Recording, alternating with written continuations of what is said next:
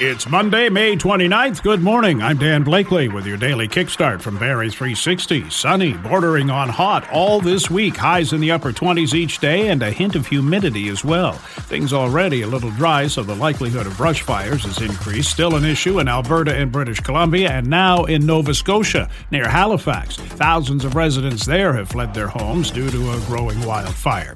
A landlord-tenant dispute in Stony Creek turned deadly at the weekend. A couple in their 20s who lived in a basement apartment shot and killed Saturday. Police say the 57-year-old landlord who lived upstairs barricaded himself in the house. The Special Investigations Unit says the man died during an exchange of gunfire as police tried to negotiate with him.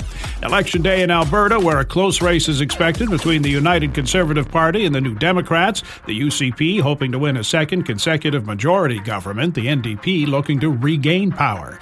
Getting there a little more challenging today with new road work getting underway in Barrie. Grove Street to be closed this morning from Cook to Johnson for a major overhaul that will last until October. Access to residents and emergency vehicles will be maintained. And expect delays today in and around Big Bay Point Road and Welham Road with no access to southbound Welham after 7:30 this morning until noon and no access to northbound Welham between 12:30 and 5 this afternoon.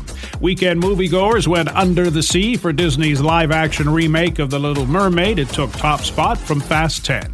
Blue Jays blanked the Twins 3-0 to take the series 2-1. Canada grabbed gold at the Men's Hockey Championship, beating Germany 5-2. Simcoe County Rovers men edged Hamilton United 2-1. The Rovers women took out Derby 6-1. Barrie Baycats fell 11-5 in Hamilton. Vegas with another chance tonight to close out their NHL Western Final with Dallas. They lead the set 3-2. Sunny today, high of 26, UV index 8 or very high. That's your kickstart for Monday. Back again tomorrow. Until then, remember, be who you are, not what the world wants you to be.